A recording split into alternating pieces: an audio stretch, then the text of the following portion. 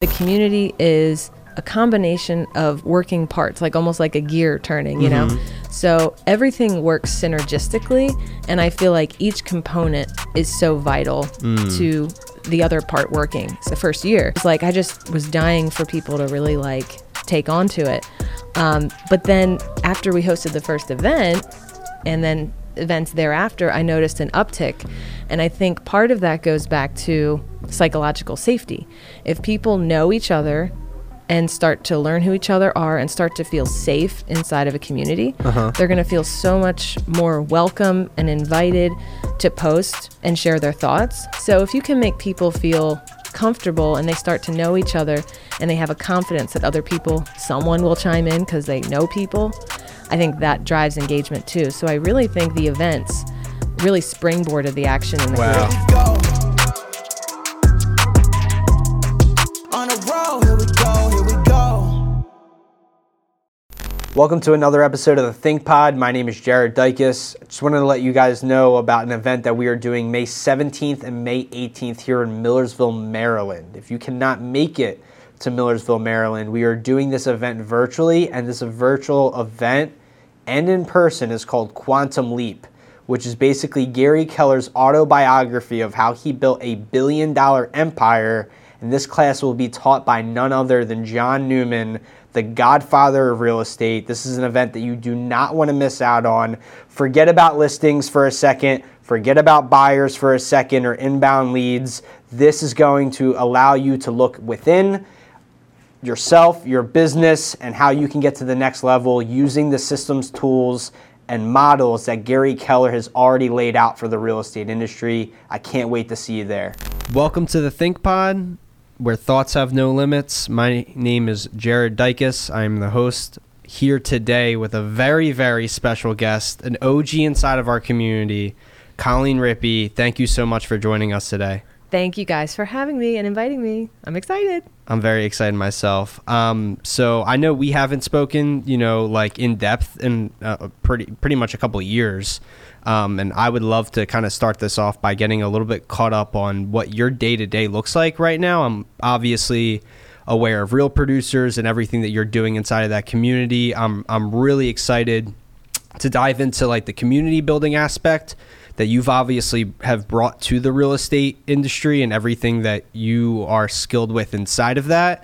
But I kind of wanted to take a step back before that and just point blank ask, what has the past 72 hours looked like for you in terms of maybe a work, schedule, or, what is it that has been keeping you up late at night or making you wake up early in the morning? Like what have you been really working on? Great question. And my executive assistant is here behind me right now, and she probably will smile thinking, oh, what's keeping you up late? Because funny enough, within the last 72 hours, we had one of our monthly magazine deadlines. So even after doing Real Producers for now 5 years, sometimes I still find myself up till midnight, which is the actual like cutoff deadline to submit like all the content and all the photos, everything for the next upcoming issue. We work like 2 months in advance. So it was for the June issue. So there are some months we're like way ahead of the game, but because like to your question, like what's going on now, it's a unique time in a good way. It's a time of like, I think I texted you earlier, short-term pain, long-term gain, because when you have to take a step back to grow your team, and that means you have to pour into them and spend significant time training them. It's kind of like taking a step back to take 2 steps forward, just because it takes a disproportionate amount of your time and energy to teach somebody. I'm certainly not complaining because it's going really well so far. Deja, for example, our new executive assistant, just started last week. That's awesome. So she's hot off the press and she's starting to pick up things. But just a day in the life right now, it really kind of ramped up because truthfully, I didn't realize how much dead time I had until now that I have somebody that is in a sense holding me accountable.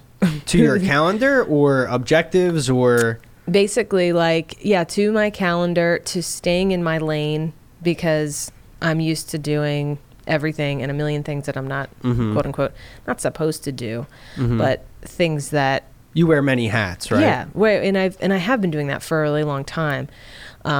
too long. So hence bringing on somebody who can start to take some things off of my plate has been huge, but I'm also finding a struggle with letting go. I think a lot of entrepreneurs go through that growth phase of like, not that I've never had anyone on my team, but I have played it safe in a sense that I've always had independent contractors, kind of not completely full time. Yeah. So this is the first full-time employee I've ever brought on. So it was kind of like, it was a big step. Definitely. It was a big step. I was like, oh, I feel like a big girl now. Definitely. So it's gotten just a little crazy Okay. lately.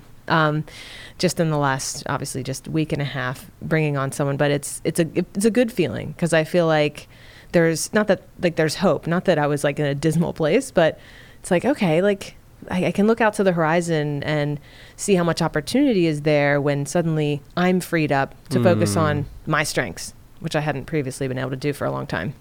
And what is that you're looking to lean into more of? Can you shed some light a little bit about Real Producers in itself? And because it sounds like way more than just a real estate magazine. It sounds like a network, a community.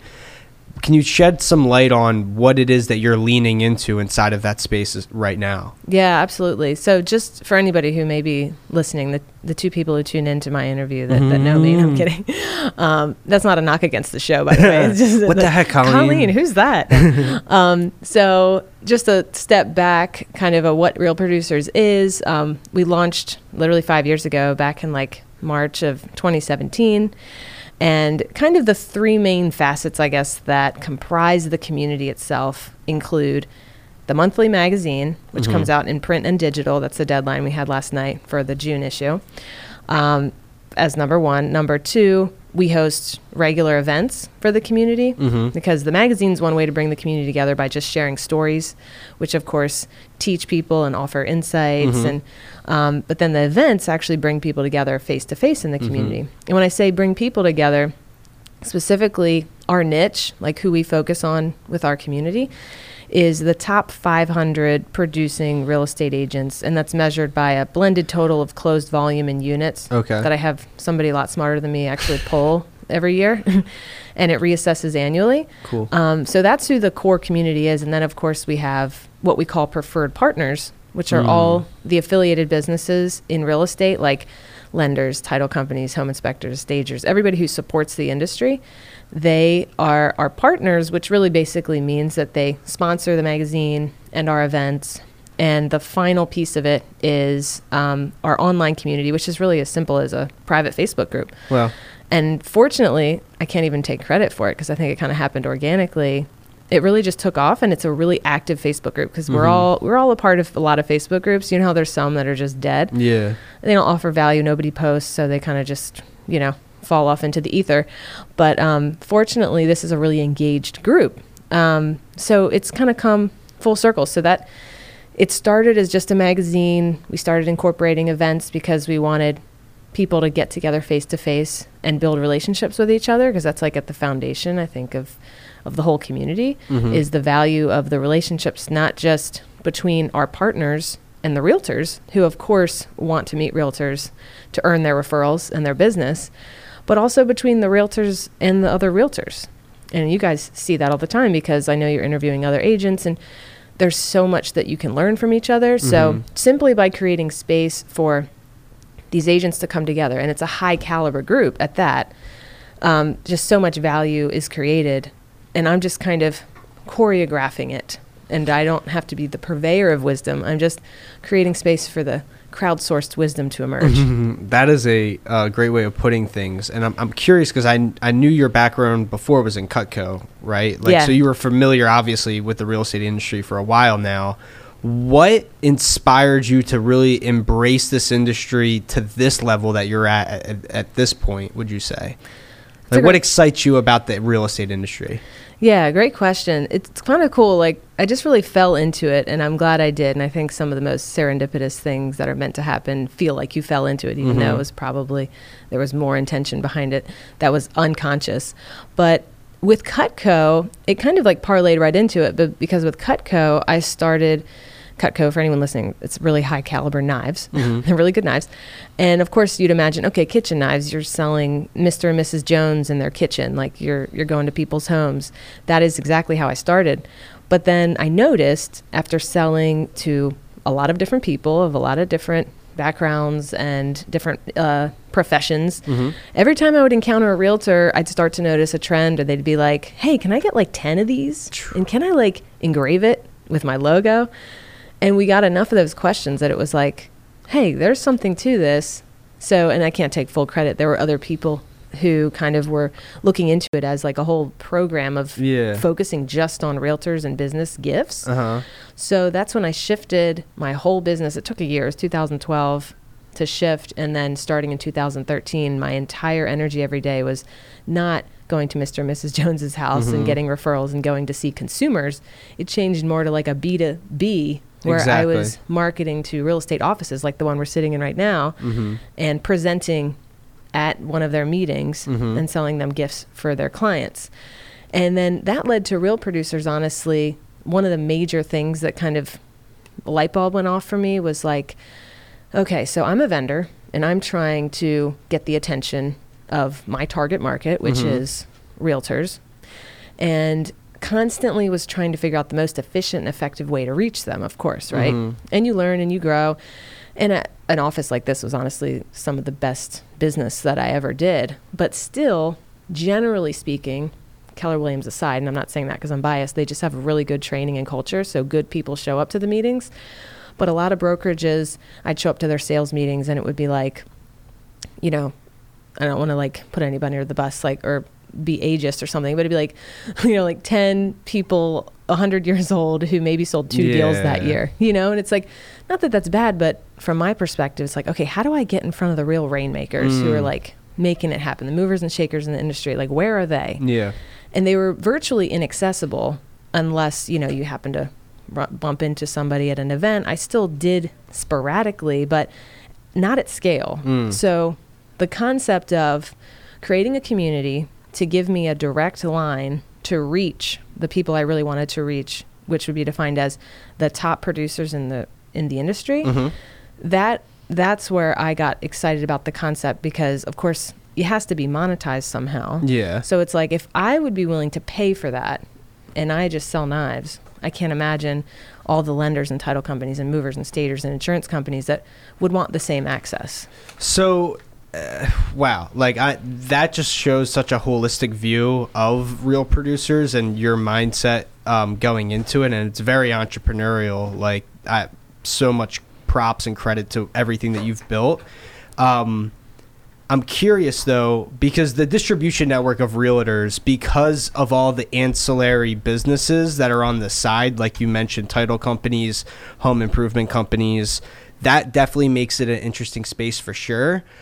But I'm curious, bringing it back to that Facebook group that has all this engagement, do you think that if it wasn't for those in-person events that it would have the same amount of engagement?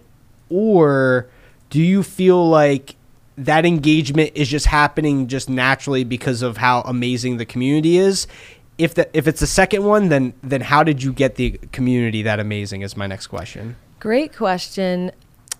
My initial thought is like, wow, it's impossible to rewind time and remove that element and see what would have happened. Exactly. However, if I were to just, my gut says that it's, and this is honestly what I pitch to potential advertisers too, is that the community is a combination of working parts, like almost like a gear turning, you know? So everything works synergistically, and I feel like each component is so vital to the other part working. So for example, like if I were to look back in time and look at the trends in terms of like the Facebook group engagement, I remember like every time someone posted, I'd be like, oh my God, yay. Because it was like, you know, this is very in the beginning, the first year. It was like, I just was dying for people to really like take on to it. But then after we hosted the first event and then events thereafter, I noticed an uptick. And I think part of that goes back to psychological safety.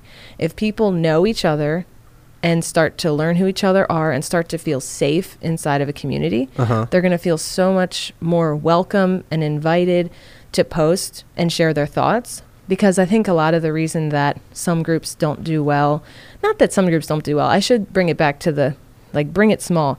The reason that an individual person may not want to post It comes down to being self-conscious that they're going to look stupid, that their question's going to be dumb, that nobody's going to comment, right? It's all fear. Yeah. So if you can make people feel comfortable and they start to know each other and they have a confidence that other people, someone will chime in because they know people, I think that drives engagement too. So I really think the events really springboarded the action in the group. So, and the events allowed people to connect on a higher level, obviously, which is what made them comfortable to post there in the first place. Yeah, like who wants to post in a group of all strangers? Some people do, but it's a smaller percentage. It's almost like being in a room with people and, you know, they ask you a question from the stage. Like the number of people that are going to raise their hand and volunteer information, whatever that is small, unless it's a community that's gotten together multiple times. And then all of a sudden they're all friends. They all have relationships. So then the engagement just blossoms. Well, how was that first networking event? You know, you obviously had to start somewhere. Yeah. Was that just a major success? And be honest, like if it was, then, you know, talk about it. But like, was that literally just the rocket ship that took everything to another level? So I'm very self-critical. I poke everything apart, especially when it comes to events. And it's still today something that gives me a lot of anxiety because I'm so anal about all the details. So if I were to look back at the first event, part of me would say, of course, it's a success because it was the first event and it did what it intended to do. It brought people together. But if I were to use the lens that I use today, and I look back and do even a side-by-side, and one of the agents actually commented this and reinforced what I already kind of knew. I think it was Jeanette Westcott, who's another KW agent. Yeah. She was like, it's amazing to see. She said this at the event, the same event the next year. It was at the same venue around the same time of year. It was at the Baltimore Museum of Industry. We've done events there every year. Jeff, you've been there. And we've done events there for a really long time. And so she had an exact side-by-side of here's the launch party, which she came to, and then she came a year later. And even that difference, she was like, wow, it's amazing to see how much things have changed over the year. And the example she used, she's like, the first time, it wasn't that it was bad. It's just she consciously noticed that everybody was staying in little clusters. You know, it's like going to a high school dance, right? Yeah. People are going to go and talk to the people they know. And people still do that to a degree, always, everywhere. But it was a little bit more, it stood out a little bit more. Like people were standing in small groups just with the people they knew and not like necessarily mingling interchangeably with each other or feeling comfortable enough to approach someone they didn't know. So I think the biggest difference was to the next event, and then you can imagine it's just kind of multiplied exponentially from there. Each event, it starts to kind of blend a little bit more because people start to see familiar faces. It's not to say it doesn't change ever because we have new members every year. People leave the industry. Yeah, people leave the industry. People fall off the top 500 new people. It's about 25% or so fall off and fall on every year. But it's cool because the new people are walking in to something that feels a little more comfortable, I think, because that foundation's been created. And of course, they have to warm up too, because my goal is to make it not cliquey, you know. Which is hard when everyone's in a brokerage, right? It is hard, yeah. And it's not that it's not going to, I can't control it to a degree, because even when I go into an event, I'm always going to gravitate to somebody I know, because that's my social anxiety. Like, I'm like, all right, I'm not just going to walk in and be like, hi, I'm Colleen. You know, I'm just like, all right, scanning. Who do I know? Who do I know? Okay, go to them. But then, of course, like once you get a little drink in you, gotta calm it down a little bit. And then, okay, now I can like mingle a little bit. But yeah, but I think I've seen the original question. How was the first event? I think great. But of course, as you'd expect at the first event, everyone was just kind of like, oh, this is new. It didn't have the same energy, I think, that later events did. So the energy was different, but even the number of people, turnout, was that different as well? Turnout has gone up, but I was still happy. I think we had like 175 or something like that. Your first event? Yeah. Wow. It was our launch party. It was in May. What year was this? 2017. Wow. And then now that same event has close to 400. So it's gone up a lot. I was also being conservative because like the events also cost a lot, and I didn't have the leverage yet to ask for like the sponsorship dollars that I do now. So I don't even know if I could have accommodated 400 anyway. But I also noticed at the early event, most of the people there I worked with Cutco. Like they were my like diehard Cutco fans. Wow. So that really also helped because they already, like I kind of had a leg up in a way because I came into this already having some relationships, a lot of relationships. And then it just kind of grew from there. And a lot of the agents I knew were great agents who were in the group. So you talk about great agents and innovative agents, like the top shakers and producers, like the people who are doing everything inside the industry. How were you able to connect with those people? Like, was it Cutco, or like how were you connecting with the top realtors and not just the average Betty Lunch Buckets? I like that term.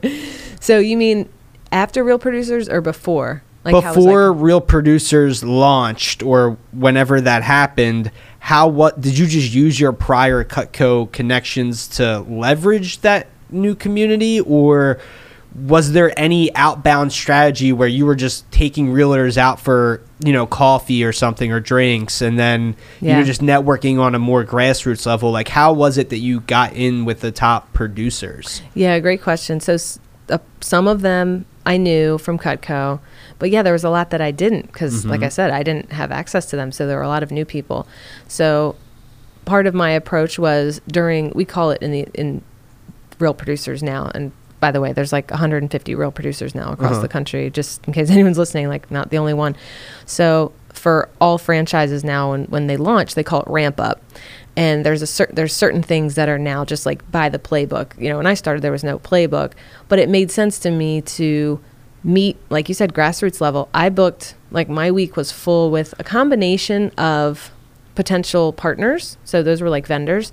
And I had relationships with them too, some, because I would be marketing alongside them with Cutco. Yeah. Like I remember Rachel Oslin was one of the early ones who signed on. At the time, she was Pillar to Post. Now she's Lodestar. She's still diehard today, part of it. Ryan Paquin was another one. So there were people I had met. So I met a combination of like vendors, potential partners, and real estate agents on a weekly basis. That was like most of my calendar. And yeah, I would take him to lunch, just go to coffee, wherever, meet him in person. That was before Zoom really became a thing. I probably would do Zoom now and more efficient. But, and they were so easy to meet with now. Before with Cutco, it was hard to get a meeting because it's like, what's the approach, right? Like, hey, I want to sell you knives. Trying to give me your time? Like, that was never what I said. But, that's the vibe. It's like, I'm trying to sell you. But with Real Producers, even though it was unproven and like nobody knew, it was still something interesting enough where I was providing something to them, because I would get the meeting by saying like, hey, I'm launching this real estate magazine. I'd love your feedback. And also like potentially I'd love to kind of get to know your story. We might want to feature it in the magazine. So of course, how realtors are, they're like, oh, okay. Exactly. I'll take that meeting. So there were some people who didn't meet with me, and that's fine. Because they didn't know who I was, and they probably thought it was some sort of pay to play, which it's not. We don't charge anything for our stories. But a lot of them did meet with me, and that was like the best foot in the door to just go through, talk to them about what we're creating. And, I didn't have anything to sell them per se, but we are monetizing their attention. So I just wanted their buy-in that they thought it was a good idea and that they would participate. Like, can you be a part of this Facebook group? This is after I had the top 500 list, of course, because I would know who I was targeting. But like, I'm going to, join this group. I'm going to send out event invites. It's just like, to make sure I built a presence in the market, to give them a reason to engage outside of just, they want to be a part of the community with the other agents, which it kind of grew to now. But Colleen, you mind bringing that microphone just a little bit closer to you? You can actually move it a little bit closer. Sorry, thanks. Has it been bad for a while? No, it's okay. I can turn it this way. We have to redo it. Yeah. The whole thing. Start over. The whole thing. Hey guys, welcome. Awesome. Awesome. Is it good now? Is Okay, it cool. good, Jeff? So thank you for sharing all of that insight on Real Producers. What I wanted to do now is just walk you through some scenarios, I like to call them. Okay. I think some of this is going to be interesting, especially hearing your narrative of Real Producers now and where it's going and where it started from in your relationship to the real estate industry. But my first question is, would you rather have, and if this doesn't make sense, just tell me the questions don't make sense, by the way. Okay. In relation to Real Producers or whatever I may ask. 1,000 new real estate agents subscribe to Real Producers, or 3 top producing real estate agents who might not even be in the Maryland area, but were on the $1 million listing added to the network. So again, 1,000 new agents subscribing to the magazine, or just 3 of the most influential realtors subscribing to the magazine and partnering with you to share stories and whatnot.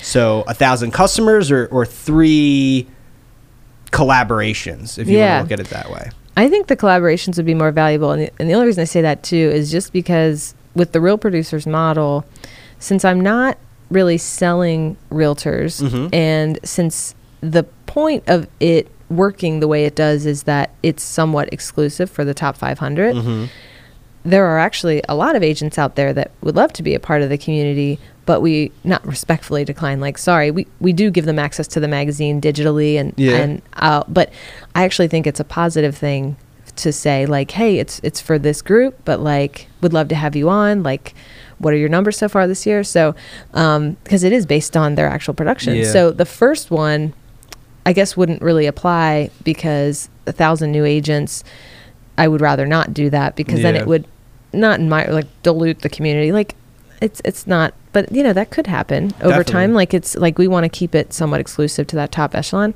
But the 3 influencers, I'm always looking for great insight to add to like our mastermind events. Like we talked about the launch party, we do like social stuff, but we also do mastermind events. We have our first in-person one since 2020 coming up actually in May. When's that? May 18th. Awesome.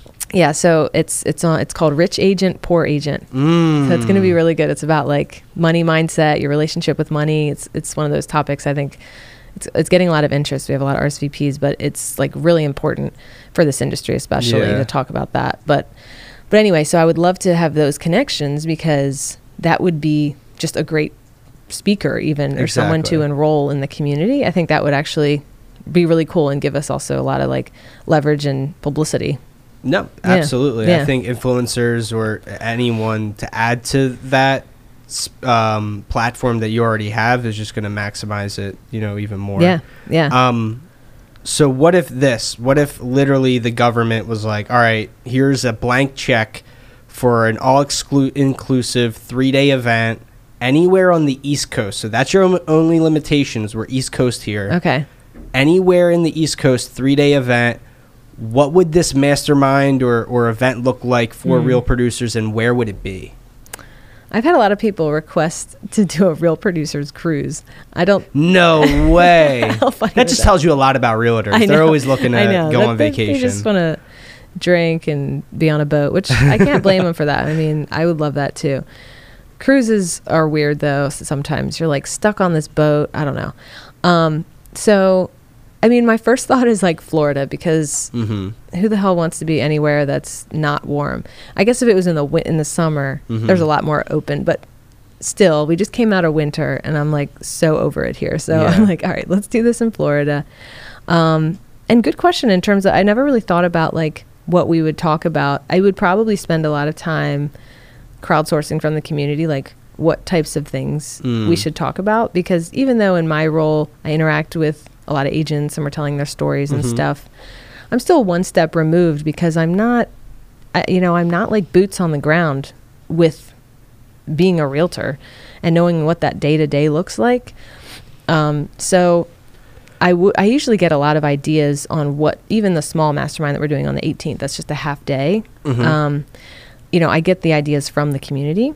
So I would probably spend a lot of time learning what we should really talk about and just reflect that and have a lot of interaction. That's a huge difference, I think, in our events, is I make sure they're extremely interactive instead of just a sage from the stage, giving a speech or even a panel. Nothing wrong with those events. And we have elements of that in our event, but we make sure we balance it with a lot of small group breakouts. Yeah. So that, like, if we're bringing the top 500 agents together, how much value are people going to get if they all show up, listen to one person or an expert and leave? So we would make sure that 3-day event, just like all of our events, is well balanced with a lot of like proactive connection through the activities that we do, not just hoping that it happens on a break or in networking time. I see you really as an orchestrator. Like as you continue to like, talk about this, like I can tell that you're curating a lot, from the community. And I mean that in a positive way, because you're just giving, the community what they want and you're orchestrating it all. I'm curious, if you had to start all over, like for some reason, everything, like you woke up one day and it was 5 years before, with everything that you know about this industry, with none of the connections, would you become a real estate agent, or would you do something differently? I don't if think, you had to. Yeah, I don't think I would, because a lot of people, you know. I love that answer, by the way. When I was with Cutco, everybody was trying to recruit me, and I don't mean that like everybody wanted me. I mean, just like they try and recruit anybody who, like, I had a good pitch and I was good at what I did, so naturally they're like, okay, if you sell knives, like, how much you make? Like, do you know how much you could make if you turn those knives into houses? You know, exactly. Like, I get it. I totally get it. Yeah, the commissions would be higher, more. You know, obviously it's more transactions with the Cutco, but what I don't want, and this is, you know, what I see is the burnout, the working all hours of the night, being at the consumer's beck and call. Yep. Even if you can grow it to a point where you have somebody's still dealing with that. Yeah. So I'm like, and then if they go away, it's back on you. So I'm like, in my role, even though I'm real estate adjacent, I'm in this industry, but I'm not a realtor. My day pretty much ends at 5. Nobody's bothering me. Like, what emergencies are happening? Yeah. Nothing. Weekends, nothing. Like, there is nothing that anyone is urgently in need of me for, which I think is kind of a blessing. And I'm like, definitely, I wouldn't want to change that. Even if the opportunities, there's so many things we can do to make a lot of money. You know, as I get older, I'm like, that's just not the priority anymore, is how much money can I make? Exactly. Because I'll be miserable.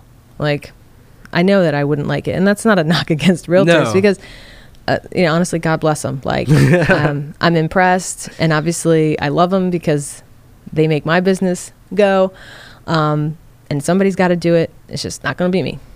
No, I love that response. I think that's super authentic and true. Like, it is like a hustle and bustle sales grind that honestly is 24/7. Like, I just see it from even looking at Shaq and how much his phone rings, or even when we interviewed Montez McRae like the other week, I was sitting here and he was getting like 19,000 phone calls like throughout the interview. I'm like, wow, like, for all those inbound leads, that's amazing. You know, that's great money, this, that, the other thing, but it does come with a cost, like you pointed out. Yeah.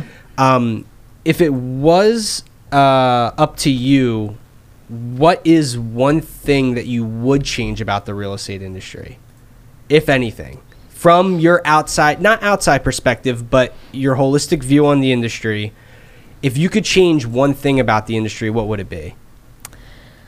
I think, well, the first thing that comes to mind ties into kind of what I'm trying to bring to the industry.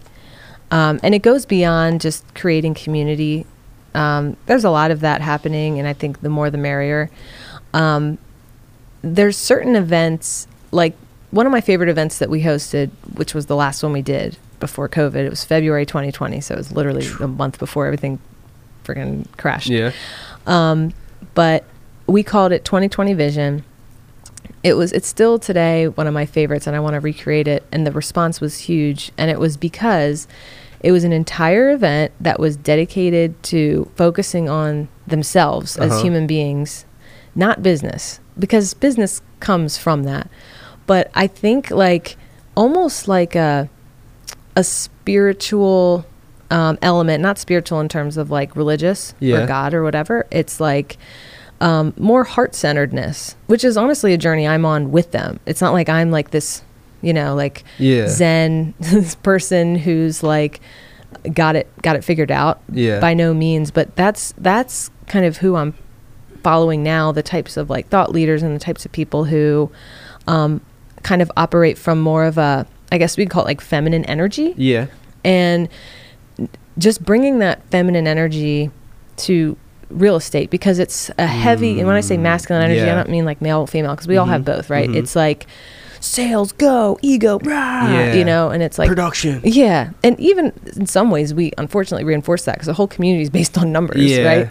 But it's like, if I can also balance it out with hosting events where, one time we even started an event with like a quick meditation. I'm like, that's awesome. Just infusing those types of elements. That's the journey I'm on, and I love to bring other people with me, because I think that's how we get to inner peace, and the agents need it more than anyone because of what we just said. they're running around with like chicken with their head cut off, like trying to answer to everything. They're stressed out of their minds, and they're trying to find that balance.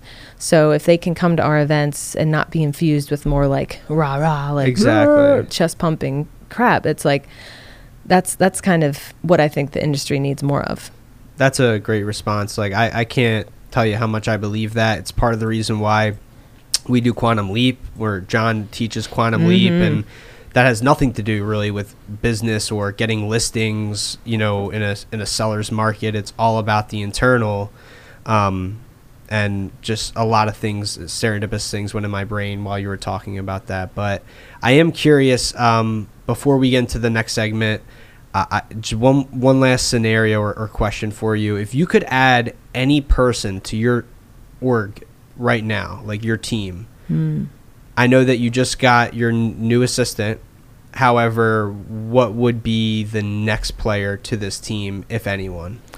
Great question. So kind of what's next on the horizon is we're looking to open up a second market. And the market that I'm interested in, because it also is like a personal thing for me emotionally, is like the beaches. So like down the ocean. So figuring out what that looks like, what even we're going to call it, I don't know, something on the coast or whatever.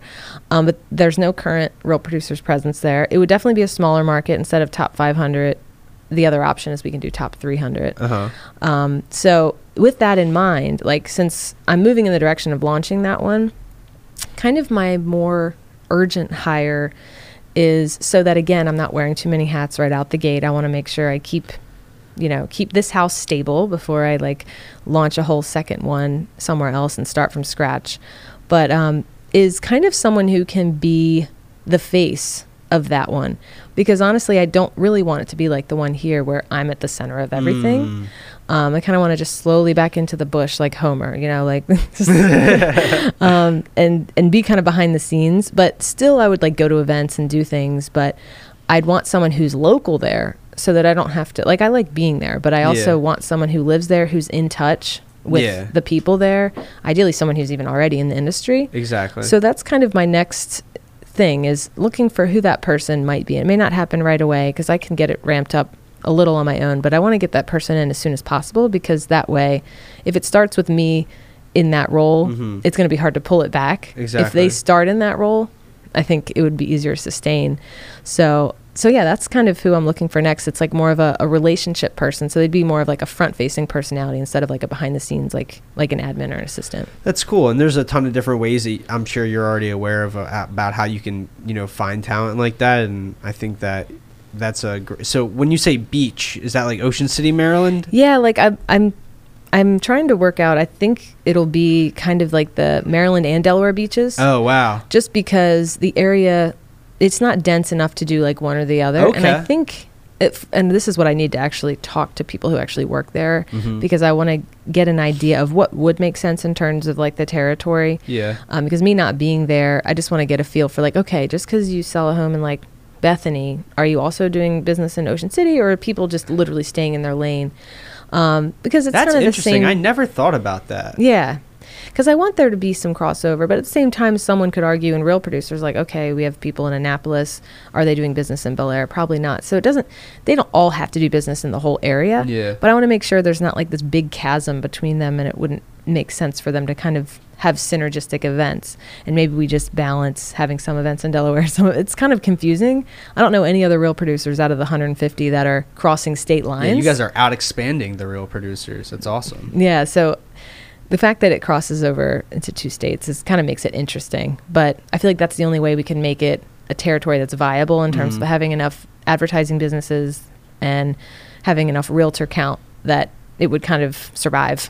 But even like even if it was a less amount of people, there's value, in my opinion, of joining the Baltimore Real Producers if I know that this Real Producers is also connected to people down at the beach or wherever. Yeah. There's a ton of different value from connecting networks, like a spider web almost. Yeah.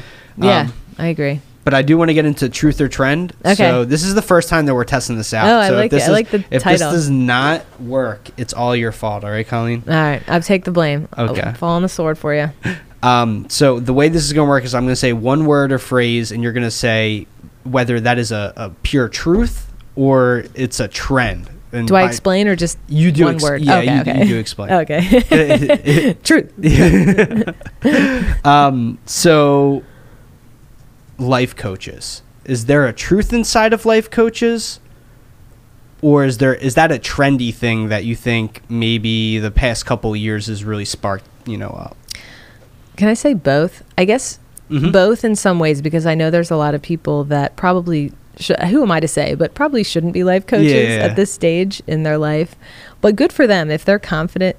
Sometimes confidence is all you need, because honestly, like, if you're confident and more confident than the person you're coaching, you can influence them and actually have an effect on them, even if it's misplaced confidence. You know what I mean? Like, even if it's like this. Yeah. So to some degree that, but leaning more towards truth, only because I've benefited so much from life coaches across my life, working with one now who I love and who does an amazing job. And I get so much value. It's kind of like a business coach, but it, again, it transcends into life. So I say truth. Awesome. Self-help books, truth or trend? Is there, and I'm guessing you might say both for this, because there's some books that maybe are, truths to you, and then there's some other like fads. What is your opinion on self-help books? Yeah, like, I'd love to draw a line on these, but I'm so like, well, I can see I'm like the queen of like, can't say both. Fine. I'm making rules. Can't say both. Can't say both. All right, No, because you have to pick one or the other. Yep. I'm going to say both every time. Everyone will. Yeah, it's true. All right, so I say truth, just again because if I think of my personal experience, I've benefited so much from self-help books. There's never a time that I haven't taken away something, even if I thought 90% was fluff, and I'm kind of annoyed that I wasted my time, but I'm like, okay, I at least got something from this, even if it was just reinforcing a mindset that I already had, because sometimes hearing the same thing over and over again, it takes like someone else's voice to make it click. I think the best books for me, and this is just personal to me, are less tactical, because I'm not going to remember the step-by-step. If it's like super tactical, like like literally tomorrow, I'll forget all of it. If it's more based on like mindset, to me, that's what's valuable, because that's something that sticks with me forever. Cool. There's that awkward pause. Cool. Cool. Door-to-door sales. Door-to-door sales. Will consumers still purchase things basically like 20 years from now, door-to-door? Is that a truth? Like, in the entirety of time, will that happen? People selling knives door-to-door, or is that a trend? Man, that's a tough one. Like, part of me wants to say trend, only because my Cutco friends would kill me, because they're still actually doing well. But technically, it's not door-to-door, only because it's referral-based. So they're going into people's homes, but they are referred and have an appointment set. But are you talking about like literally knocking? Hitting the pavement. I admire that so much. I do think that, I have no data on this, I just have a feeling it's become less successful over time. Realtors who actually do this may beg to differ, and they see a lot of success because it is rare now, and maybe it actually is somehow more effective. But to me, it feels like it's become less effective because I think of that one comedian's bit about when somebody rings the doorbell back Sebastian Maniscalco. Yeah. When someone rings the doorbell back in the day, it was like, come on in, like, here's some cake. And then now it's like everyone just ducks down, like, get down, like, who's there? Like, everyone's scared, lights go off, they're like, so that is just an example, but it's based in reality. Like, I don't want to answer the door when people knock, and it's not because I don't want to, I don't really want to be sold anything, and I don't know who that is. So part of me thinks trend, because I think it's trending out, because people don't want to be bothered, especially at their house. Okay, that makes sense. Yeah. Florida. I feel like I've never heard of Florida until after COVID happened, especially with real estate agents taking vacations down there. Yeah. Is there truth in that state, or is that just a trendy state for right now? I do think it's a little trend, yeah, and I'm part of that trend because I'm like, oh my God, COVID made us all hate being here in the winter. We already hated the winter, but it wasn't as obvious as when we were like locked down in the winter, and then it just brought focus to the fact that we were cold and miserable, and we couldn't even go out and like be with friends and drink and do things that previously would be able to numb us from the pain of the cold. So I think it's a little bit trendy right now. And I think as things start to like, things are still exploding down there, but I think real estate's going to become sparse, and I think it's going to like peak. And then I don't know if anyone will ever stop wanting to retire somewhere warm and nice like that. But I also think the sprawl is happening because I'm seeing the trends of like places like Charleston and a lot of places in Texas and places that are warm, but not quite like Florida and necessarily even coastal, start to explode. So I think it'll just kind of start to move north is my thought. Interesting. I keep on hearing about Asheville. Yeah, me too. Isn't that weird? Yeah, like nobody ever talked about Asheville, and now I just keep hearing about it too. Yeah, like I'm about to like go there tomorrow just to find out and investigate. Yeah, like, what's I've never up with been, that place. and I would love to see it. Yeah, it's in North or South. I think North Carolina. One of those. But they should combine. I think they should combine North and South states. I know, it's just so one Carolina. confusing. I know, I can't keep track. Last one on Truth or Trend. Okay. Facebook groups. Well, is there anything bigger than a Facebook group potentially? Like, is it just right now the trend, or is there some actual truth in the platform that Meta has built for? I mean, my hope is that it's truth, so I'm going to say truth. I'm speaking that into existence because such a core piece of the Real Producers platform is built there.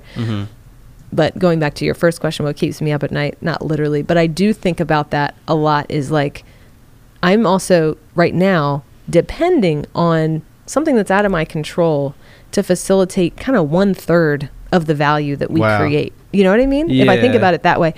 And it doesn't mean that it couldn't migrate. So that's what I have to have trust and give myself confidence when I'm feeling like scared about change, right? It's like, okay, just trust that you will adapt and figure something else out, because the community will move. They won't all move at once, and not everyone will, but the people who are most engaged, who see the value in the community, of course, they're going to move wherever we go. It'll just take time to educate and get everybody switched.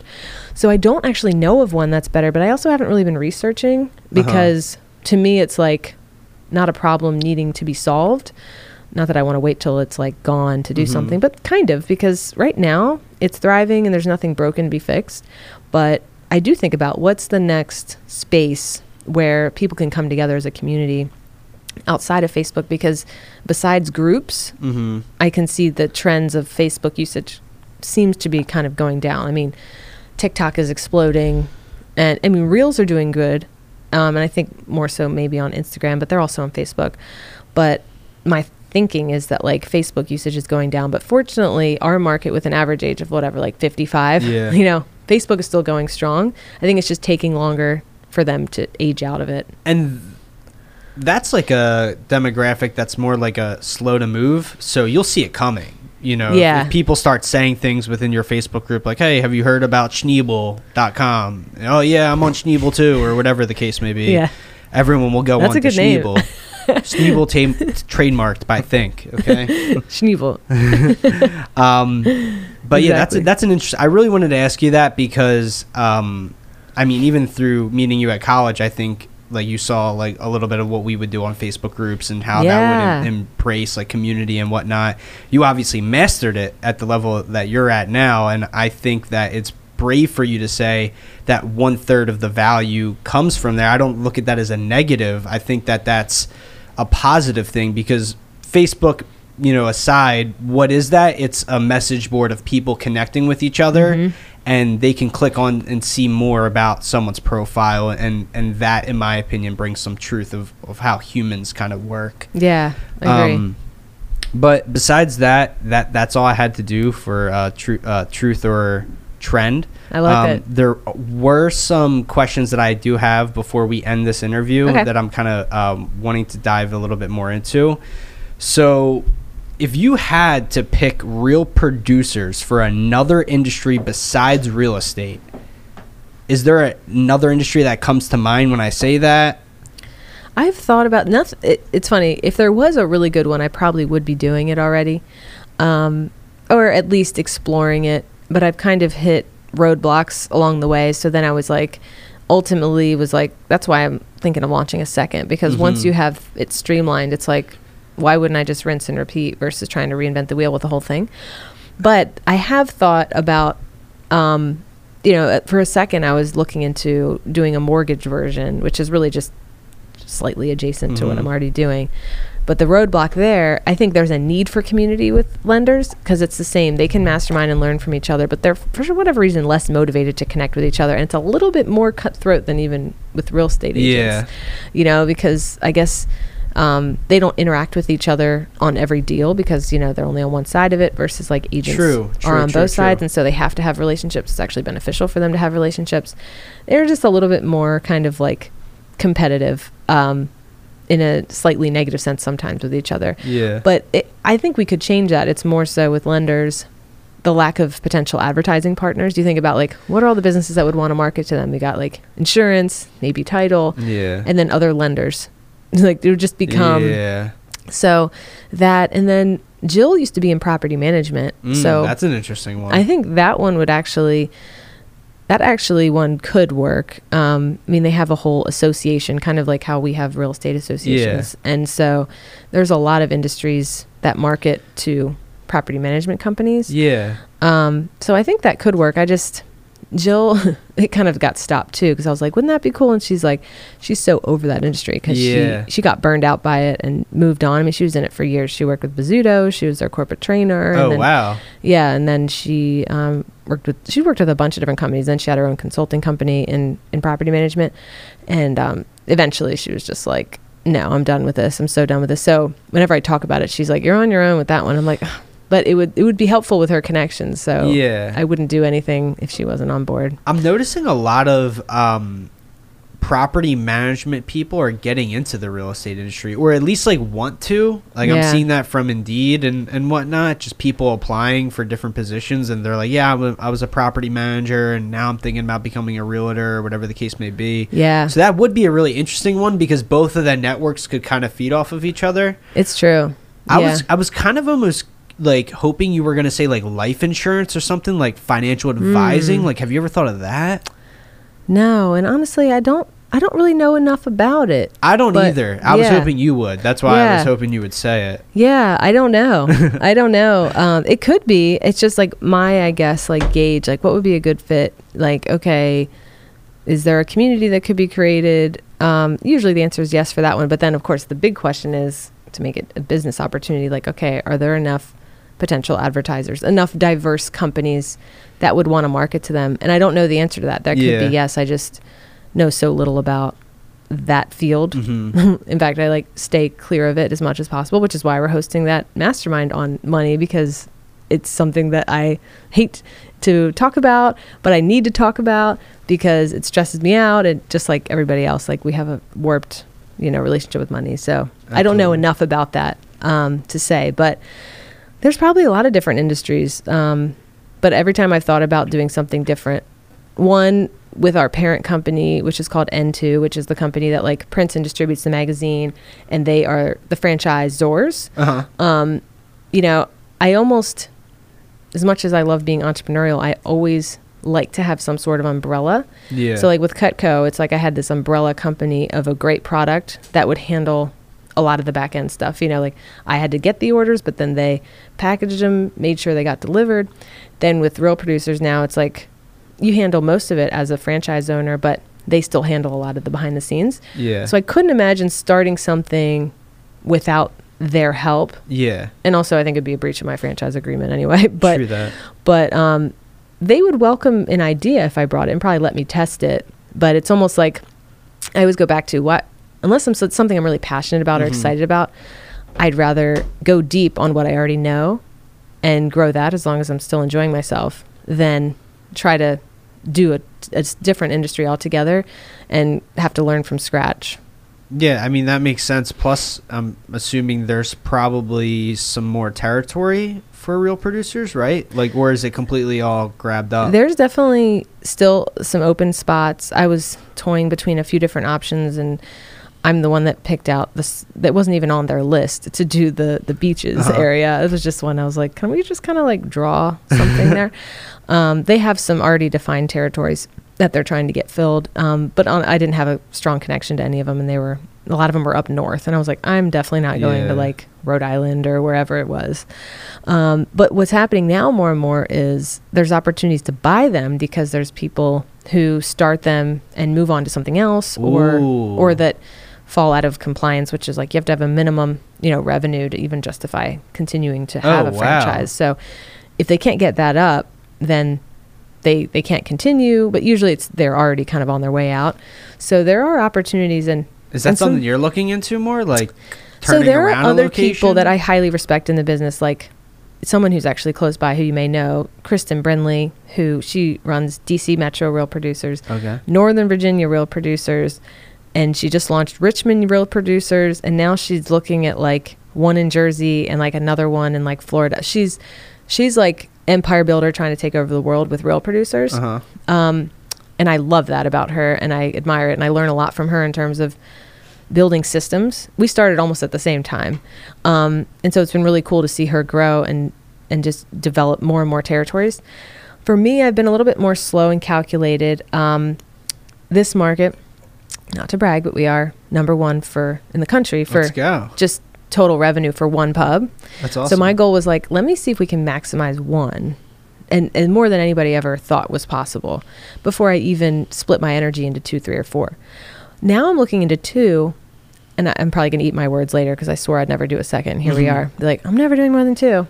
But my thought is, before I would want to take over the world, because part of me thinks Real Producers does have some sort of timeline. Like the way the real estate industry is as we know it, I feel like is going to shift. We may have 10 years before things have shifted so much that, the realtor is no longer kind of the center of the transaction, which then means the advertisers are less motivated to pay to network with them. The whole model could kind of crumble, but it would be a slow burn. So it's not happening overnight, but just as we all see the shifts happening in the industry and big tech data, all that, like, I don't know what's going to happen, but I think there's a little bit of a shelf life. So I'm more motivated to like, capitalize on what I can now, but not go too deep that I'm like 100% dependent on just real producers, like all my eggs in one basket. I'd rather have this second, because it's almost dumb not to, because it's like right there and there's a lot of crossover, then do something different. I'm interested in real estate investing. It's something I know a lot of people who's involved, a lot of people really well too, and you may even be involved in it. But it's something I talk a lot about, but I've never actually done anything about. So that's kind of my next thing, because I'd rather diversify just so that, I'm never at the whim of a big change affecting like my entire income. Yeah.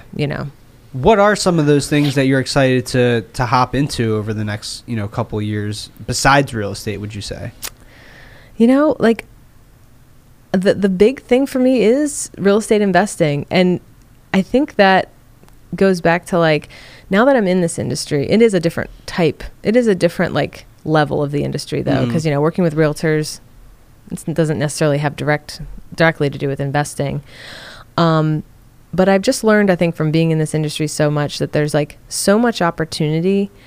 And I mean, it's like, I don't know, is it like one of the biggest sectors of the whole like US economy? That's like what they say. Yeah. Like, I don't know the actual data, but there's so much opportunity here. And to me, it's not all eggs in one basket to do real estate investing, because I think arguably you can do really well as an investor even when, the market tanks. And so it kind of like evens itself out. Like when and if the market shifts, it will, right? I think real producers, it won't take a huge hit, but there's going to be people who get scared, who are looking, cutting costs is a big thing, right? So advertising is typically one of the first things to go. Now, I like to think we built a robust enough community that it's not considered just advertising, but there are still some people who are going to see it as black and white, so they may like pull back a little bit. But my goal is so that when that happens, it's like I go harder on the real estate investing, and then I can kind of like juggle both. But other than that, like I'm always just kind of looking for inspiration, like waiting to be inspired for the next passion.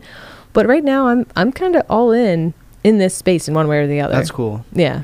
Just out of curiosity, have you heard about like short-term rentals and what people are doing with Airbnbs? Very interested in learning about that too. Okay. Because I when I talk about real estate investing, like the first thing that comes to mind for me is like long-term rentals, buy and holds where you have them yeah. for burr. Burr. It's like everyone, it's a burr. Burr, I know. It's a burr. I just reinvest. It's a burr. Yeah. I'm like, yo, chill out, dude. I'm not gonna buy a rental property yet. Yeah, exactly. Like, so I don't invest in real estate yet. Yeah. But that's a choice, not a choice I'd like to make. But yeah.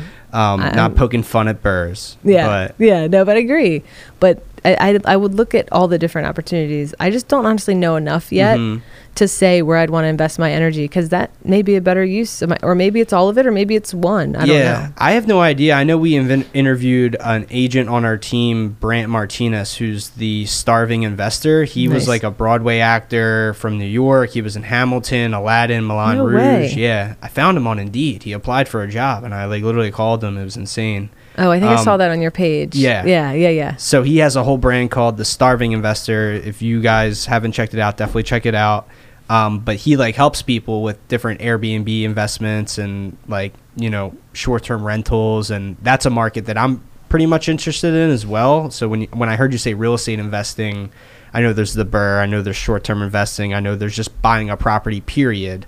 I was curious what angle you were looking into. I've been asking a lot of people this. As a next step, I do want to start attending things where people that are doing it, because like you have probably had kind of side conversations, but I've never really plugged into it or decided to I did read Millionaire Real Estate Investor, but I already feel like I forgot everything in the book. So just kind of getting back in that space, which in and of itself isn't going to create action, but I do believe by meeting those relationships, that can motivate me to actually take the first steps, because I'll have either a mentor or someone I can work alongside and meet and have relationships. Because right now I know some people, but not really, that are really just focused on real estate investing, not just kind of do it on the side like a lot of the realtors we know. Exactly. That's really interesting, that you have that perspective on real estate investing, and almost how that's something different than the community that you're building, but also something that you can pull on, like you said. Thank you so much for hopping on, Colleen. This was fun. This was really fun. I don't think it'll be the last interview. I want to stay up to date with everything that the Real Producers community is doing. And sweet. I know I'm not a realtor yet, but hopefully I'm on that top 500 list at some point. Yeah? Uh-huh. Wait, but you're an active agent right now, right? I am not an active agent. Oh, you're not? Yeah, I'm taking my test in a week or two. Oh, cool. Yeah. Good for you. Thank you. That's so exciting. I'm not sure where I'll go with it yet, quite honestly. A lot of what I do is on the team level. But it would be cool to get entered into those type of networks like the Baltimore Real Producers and whatnot. And I know Shaq won the award that one year, right? Yeah. Or a couple months ago. Yeah. So it looks like a really awesome community. I loved hearing about what you had to say. Is there any final thoughts of anything you wanted to say? Or anything you want to plug? Plug. The event, May 18th. Oh, yeah. Our next event is May 18th. It's a mastermind, rich agent, poor agent. It's going to be fire. I'm really excited. I'm interviewing my accountant, who's phenomenal. And that's the passive learning, but we're also going to have a lot of active learning there, like I mentioned. So anybody listening who is a part of the community, you're welcome. But if you want, reach out, and if we have extra space, I'll accommodate people outside the community too. I'm not opposed. I make exceptions sometimes. And then our big event is coming up June 23rd, our big summer soiree. That event that I mentioned where we had a summer soiree. Yeah. Is that what it's called? Yeah. That's awesome. It's actually the one Shaq won the award last year. He won Rising Star. So we do awards there. We have 10 awards. We're actually doing the nominations right now. They end Thursday. The initial nominations where people just write in who they think should win each of the 10 categories. Then we're going to do a final with all the nominees, a final vote. But yeah, so we do 10 awards. And that's the one that my launch party is at the Baltimore Museum of Industry. It's there again. So it's a 5th anniversary soiree, and it's at the Baltimore Museum of Industry. And it'll probably be around 400 people or so. So that's our big one, kind of fancy and get all dolled up and dance and eat and just have a ball. That's awesome. So I'm excited. Where can people find this information as well? The Facebook group, or is there Instagram pages, anything like that that you'd like people to follow? The easiest way to keep up to date on everything is both Instagram and Facebook at Baltimore Real Producers, just exactly the way it sounds. And we post everything we got going on. We've gotten a lot better too at kind of posting like content and event recaps and all the stuff. So yeah, check us out there. DM us, hit me up. I'm here. Awesome. Well, thank you so much, Colleen. It was a pleasure. Thank you, Jared. Thank you, Jeff. Thanks, Jeff. Here we go.